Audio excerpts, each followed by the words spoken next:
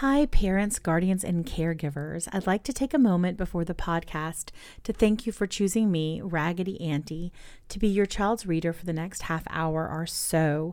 Now more than ever, stories are so important. I have placed a link in my link tree where you can donate to help children in Ukraine at savethechildren.org, or you can go to UNICEF's website to donate to their education program, who are trying to get some education and some stability to the children in Ukraine. This is very close to my heart. So next podcast, March 23rd, is going to include some Ukrainian folk tales and some songs that I'm learning specifically for you. This week, we're talking about St. Patrick's Day. And I want to thank you so much for listening. And I'm very, very glad that you are here.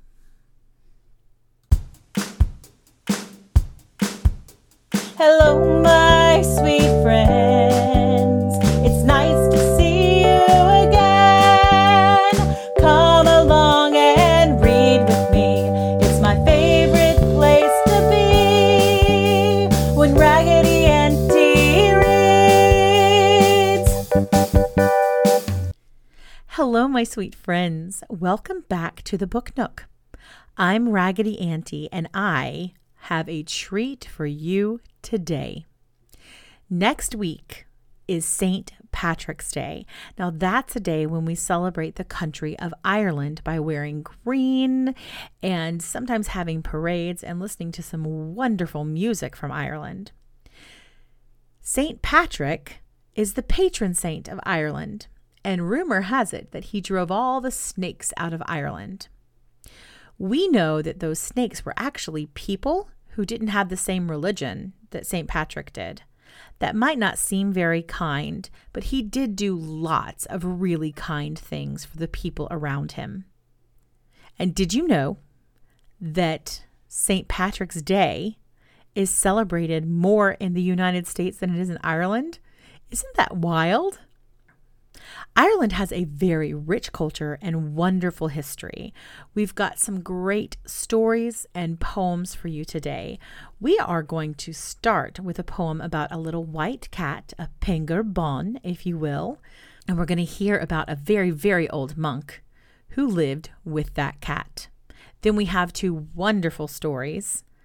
And we're going to end with another beautiful poem. Let's get started. Pengur Bon, originally written by an Irish monk, English translation by Seamus Heaney. Pengur Bon and I are at work, adepts, equals, cat and clerk.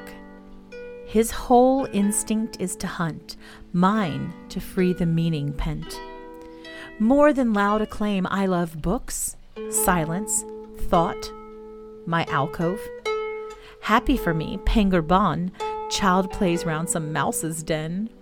Truth to tell, just being here, housed alone, housed together, adds up to its own reward. Concentration, stealthy art. Next thing, an unwary mouse bears his flank. Pengur pounces. Next thing, lines that held and held, meaning back begin to yield. All the while, his round, bright eye fixes on the wall, while I focus my less piercing gaze on the challenge of the page. With his unsheathed perfect nails, Pengur springs, exults, and kills. When the longed-for difficult answers come, I too exult. So it goes, to each his own, no vying, no vexation, taking pleasure, taking pains, kindred spirits, veterans. Day and night, soft purr, soft pad, Pengur Bon has learned his trade. Day and night, my own hard work solves the cruxes, makes a mark.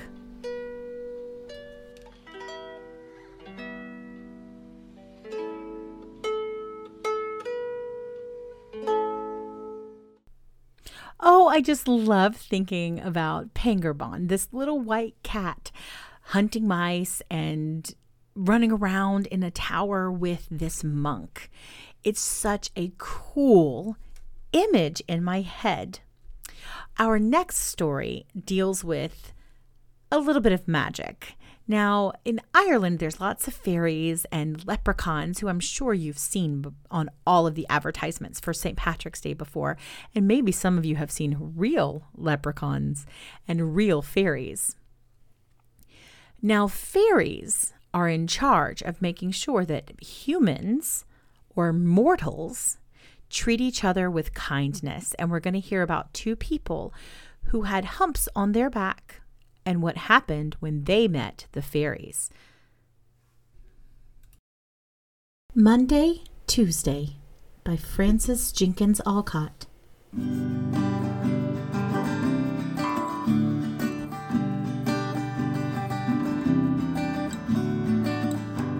There once lived a lad in old Ireland named Loosemore. He had a great hump on his back, and wherever he sat down, he had to rest his chin on his knee for support. But in spite of this, he was as happy as a cricket, and used to go about the country with a sprig of fairy cap or foxglove in his little straw hat. He went from house to house plaiting baskets out of rushes, and in that way he earned a living. And he was so merry that people always gave him a penny more than he asked. One evening he was returning from a distant town, and as he walked slowly on account of his hump, it grew dark before he could reach home. He came to an old mound by the side of the road and, being tired, sat down on it to rest. He had not been sitting there long when he heard strains of music and many little voices singing sweetly. He laid his ear to the mound and perceived that the music and singing came from inside it. And he could hear the words that the little voices were chanting over and over again. Monday, Tuesday, Monday, Tuesday, Monday, Tuesday, Monday, Tuesday, Monday, Tuesday, Monday, Tuesday, Monday, Tuesday, Monday, Tuesday, Monday, Tuesday, Monday, Tuesday, Monday, Tuesday, Monday, Tuesday, Monday, Tuesday, Monday, Tuesday. It was all so very sweet that Loosemore listened with delight, but by and by he grew tired of hearing the same words sung over and over. He waited politely until the voices had finished their song, and then he called, "And Wednesday!" The fairies, for it was the singing of fairies that he heard, were so pleased with Loosemore's addition to their words that they pulled him right down through the top of the mound with the speed of a whirlwind, and he went falling and twirling round and round as light as a feather. He found himself in a palace so bright that it dazzled his eyes. Then all the fairies stopped capering and dancing and came crowding around him, and one, wearing a crown, stepped forward and said, "Loosemore, Loosemore, the hump that you wore on your back is no more. Look down on the floor and see it, Loosemore." And as these words were being said, Loosemore felt himself grow so light and happy that he could have bounded up to the moon, and he saw his hump tumble off his back and roll onto the floor. Then the fairies took hands and danced around him, and as they did, he became so dizzy he fell asleep. When he opened his eyes, it was broad daylight, and the sun was shining, and the birds were singing, and cows and sheep were grazing peacefully around him. He put his hand to his hump. It was gone, and there he was, as tall, straight, and handsome as any other lad in Ireland. And besides all that, he was dressed in a full suit of beautiful clothes. He went toward his home, stepping out lightly and jumping high at every step, so full of joy was he. And as he passed his neighbors, they hardly knew him without his hump, and because he was so straight and tall and handsome, and because he was dressed so finely. Now, in another village not far away lived a lad named Jack Madden. He also had a great hump on his back. He was a peevish, cunning creature, and liked to scratch and pinch all who came near him. When he heard how the fairies had taken away Loosemore's hump, he decided that he too would visit them. So one night, after darkness had fallen, he sat down on the mound all alone and waited. He'd not been there long before he heard the music and the sweet voices singing.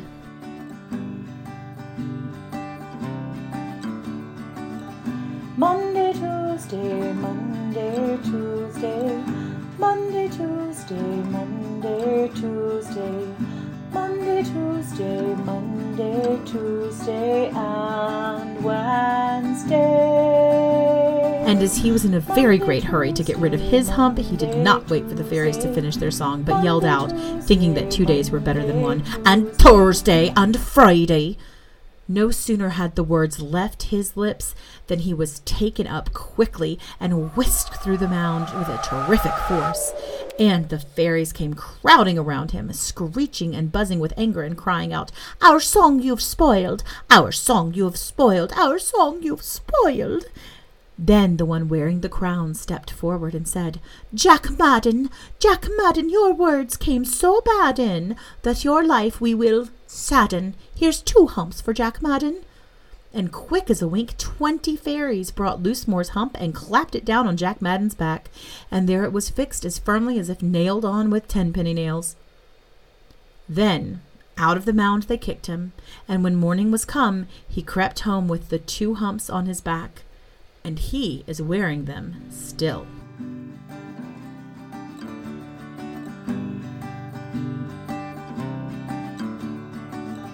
Monday, Tuesday, Monday, Tuesday, Monday, Tuesday, Monday, Tuesday, Monday, Tuesday, Monday, Tuesday, and Wednesday. Monday, Tuesday, Monday, Tuesday, Monday, Tuesday, Monday, Tuesday. Lots of stories from Ireland give us lessons and include wonderful music, just like that one.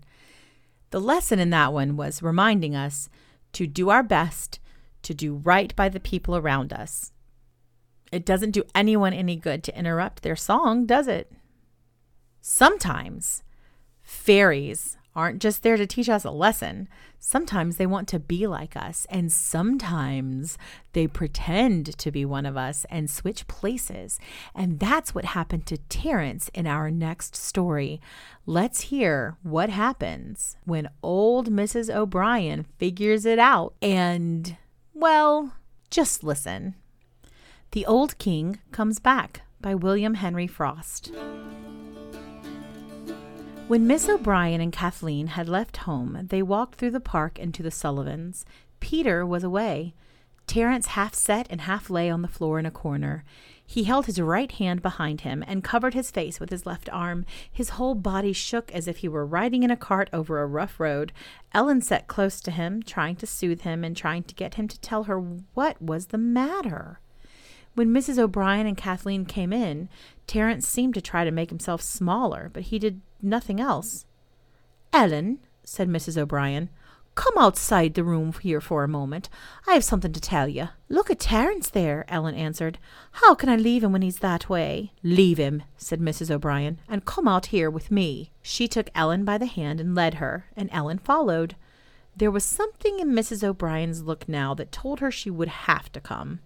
"Now look at me," said Mrs. O'Brien, when they were out of the room. "Do I look as if I would mean every word I said, or do I not?" Ellen didn't answer, and Mrs. O'Brien said, "Ellen, when it was only your own affair, I told you what you ought to do, but I let you take your own way. But now it's Kathleen's affair, and John's, and mine, and it's time that I had my way. Look at me, Ellen, and tell me, do I look as if I mean to have it?" Again, Ellen looked at the old woman's face and said nothing for an instant. Then she looked down again in a confused way and said, "I must go back to Terence." "Ellen," said the old woman, "go down to the kitchen. We'll follow you, and Terence can come too, if he likes, and I think he will." Without a word, Ellen went down the stairs. Mrs. O'Brien called to Terence, "We're going to the kitchen. You can come if you like." Mrs. O'Brien and Kathleen followed Ellen, and Terence followed them. He slipped down the stairs like a bundle of rags. He stole into the kitchen after the others and half sat, half lay in the corner, as he had done in the room above, only he did not cover his face with his arm, but kept his eyes on Mrs. O'Brien to see what she was going to do. "Now, Ellen," Mrs. O'Brien whispered. "Put your largest pot on the fire, put water in it, and let it boil." Ellen looked at the old woman as if she were begging her not to do this. The old woman looked back at her, and then she did it. She put the pot on the fire and the water in the pot. "Now, bring all the eggs you have in the house," Mrs. O'Brien said. Ellen was past asking questions now, and she brought the eggs. It always takes a long time for water to boil, and it seemed to all of them as if it took hours for this water to boil. While they were waiting, not one of them spoke, and they scarcely moved.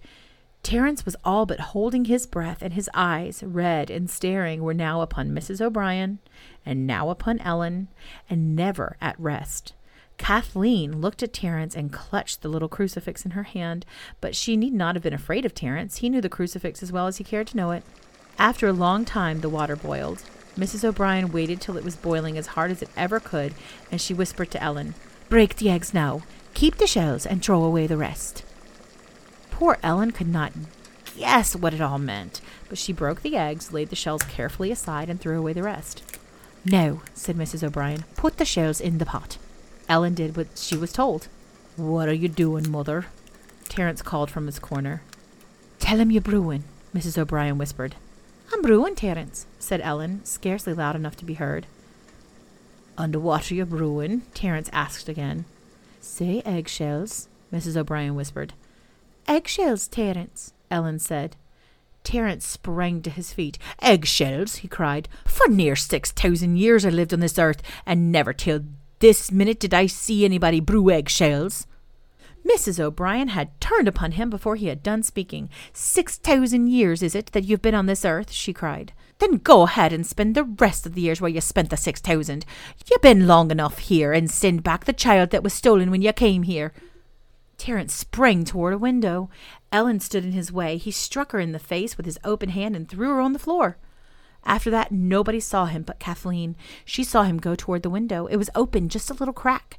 Before her very eyes, he grew smaller and smaller till he scrambled and rolled and slipped through the crack and was gone. That very instant the door opened, and the hill Terence came in. He saw Ellen lying on the floor, and without noticing anyone else, he went to her, and he lifted her up.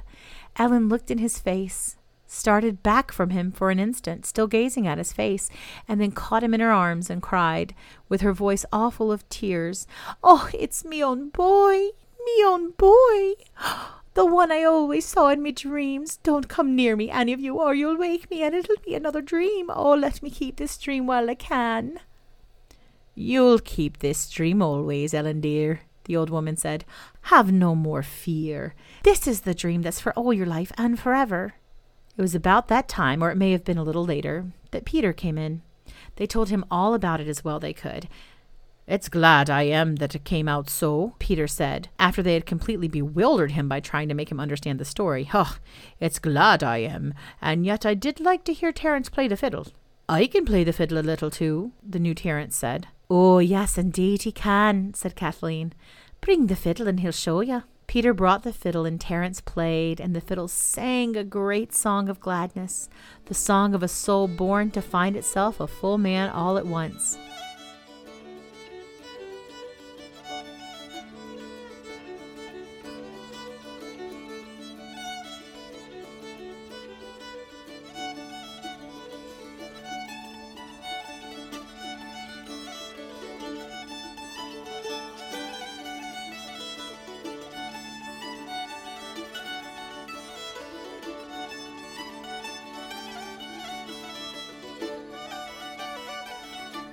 "Ah, don't you see now, don't you see now," Kathleen cried. "That means something." The fairies in the hill were dancing their endless dance when Naginin, as if he'd been lifted up in the air and dropped, was suddenly among them. They stopped the dance and gathered around him. "What for are you back here?" the king asked. "They drove me out," Naginin cried. "I knew they would. I told you they would. I told you could do nothing, and I could do nothing. Oh, it's the only wonder that they didn't drive me out long ago." "What do you keep your hand behind you for?" the king asked. "I couldn't tell you that," said Naginin. "I couldn't say the words that I'll have to say to you." "And how did they drive you out?" "By brewing eggshells." "And do you mean," the king cried, "that you let them catch you with that old trick?" Oh, I thought you was clever. Let them catch me. I couldn't help what they did. I tried to help it, but it's a spell that's too strong for me or for any of us. If I used to get a soul by it, I couldn't help saying, 'What are you doing, mother?' And then I couldn't help saying how long I'd been on the earth. And didn't I always tell you mortals were more powerful than us? If only they knew how. Well, what are our spells and our charms to theirs?" "And where is Terence then?" the king asked. "He's not come in yet," somebody answered. "You know where he must be by this time," said Naginin. "He's back with his father and his mother by now. Where else could he be?" "There'll be no geometry tonight," the king said. "It's all done. We failed in that. We'll always be as we are, as you told us, Naginin. So now, be as you were yourself, and give us a tune to dance by. We was dancing when you came in, but it was no good music we had."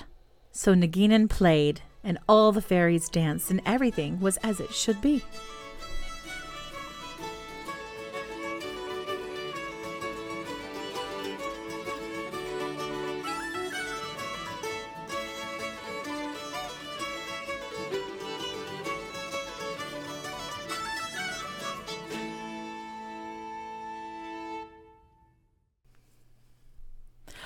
Oh my goodness. The music was so wonderful. And it was kind of funny to hear that both of these Terences, both the pretend one and the real one, once we figured everything out, could play the fiddle so well.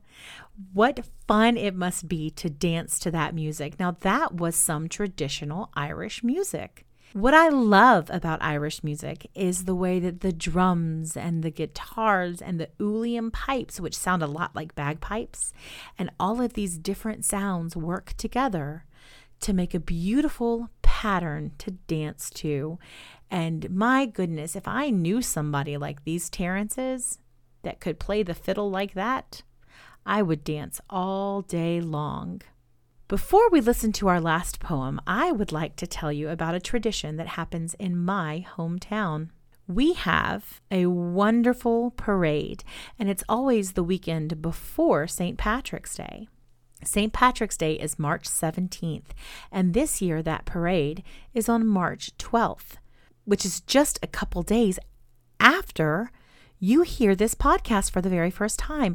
And I am so excited. We can spread out and we can watch bands go by and listen to wonderful music and dance as much as we can. We drink green drinks sometimes. My favorite is a green smoothie. Do you like a green smoothie? I love a green smoothie. And we wear hats, we draw on our faces, and we say hello, hello, hello to all of our sweet friends. I will be thinking of you, my sweet friends, when I go to this parade. Our last poem is a very calm poem about a beautiful lake in Ireland. The Lake of Innisfree by W.B. Yeats. I will arise and go now, and go to Innisfree, and a small cabin build there of clay and wattles made. 9 bean rows will I have there, a hive for the honeybee, and live alone in the bee-loud glade. And I shall have some peace there, for peace comes dropping slow, dropping from the vales of the morning to where the cricket sings. There midnight's all a glimmer, and noon a purple glow, and evening full of the linnet's wings. I will arise and go now, for always night and day I hear lake water lapping with low sounds by the shore, while I stand on the roadway or on the pavement's gray. I hear it in the deep heart's core.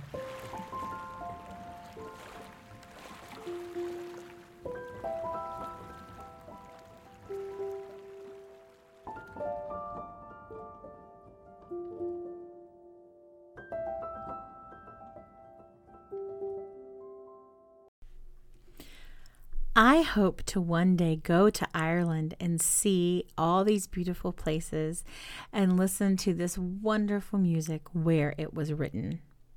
Until I can get to Ireland, though, I will celebrate St. Patrick's Day and I'll sing at the top of my lungs.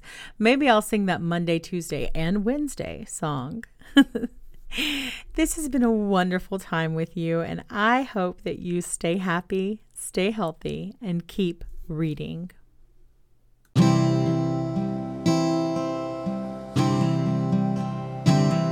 Stay happy, stay healthy, keep reading. Stay happy, stay healthy, keep reading. Until the day comes we meet again. Stay happy, stay healthy, keep reading, my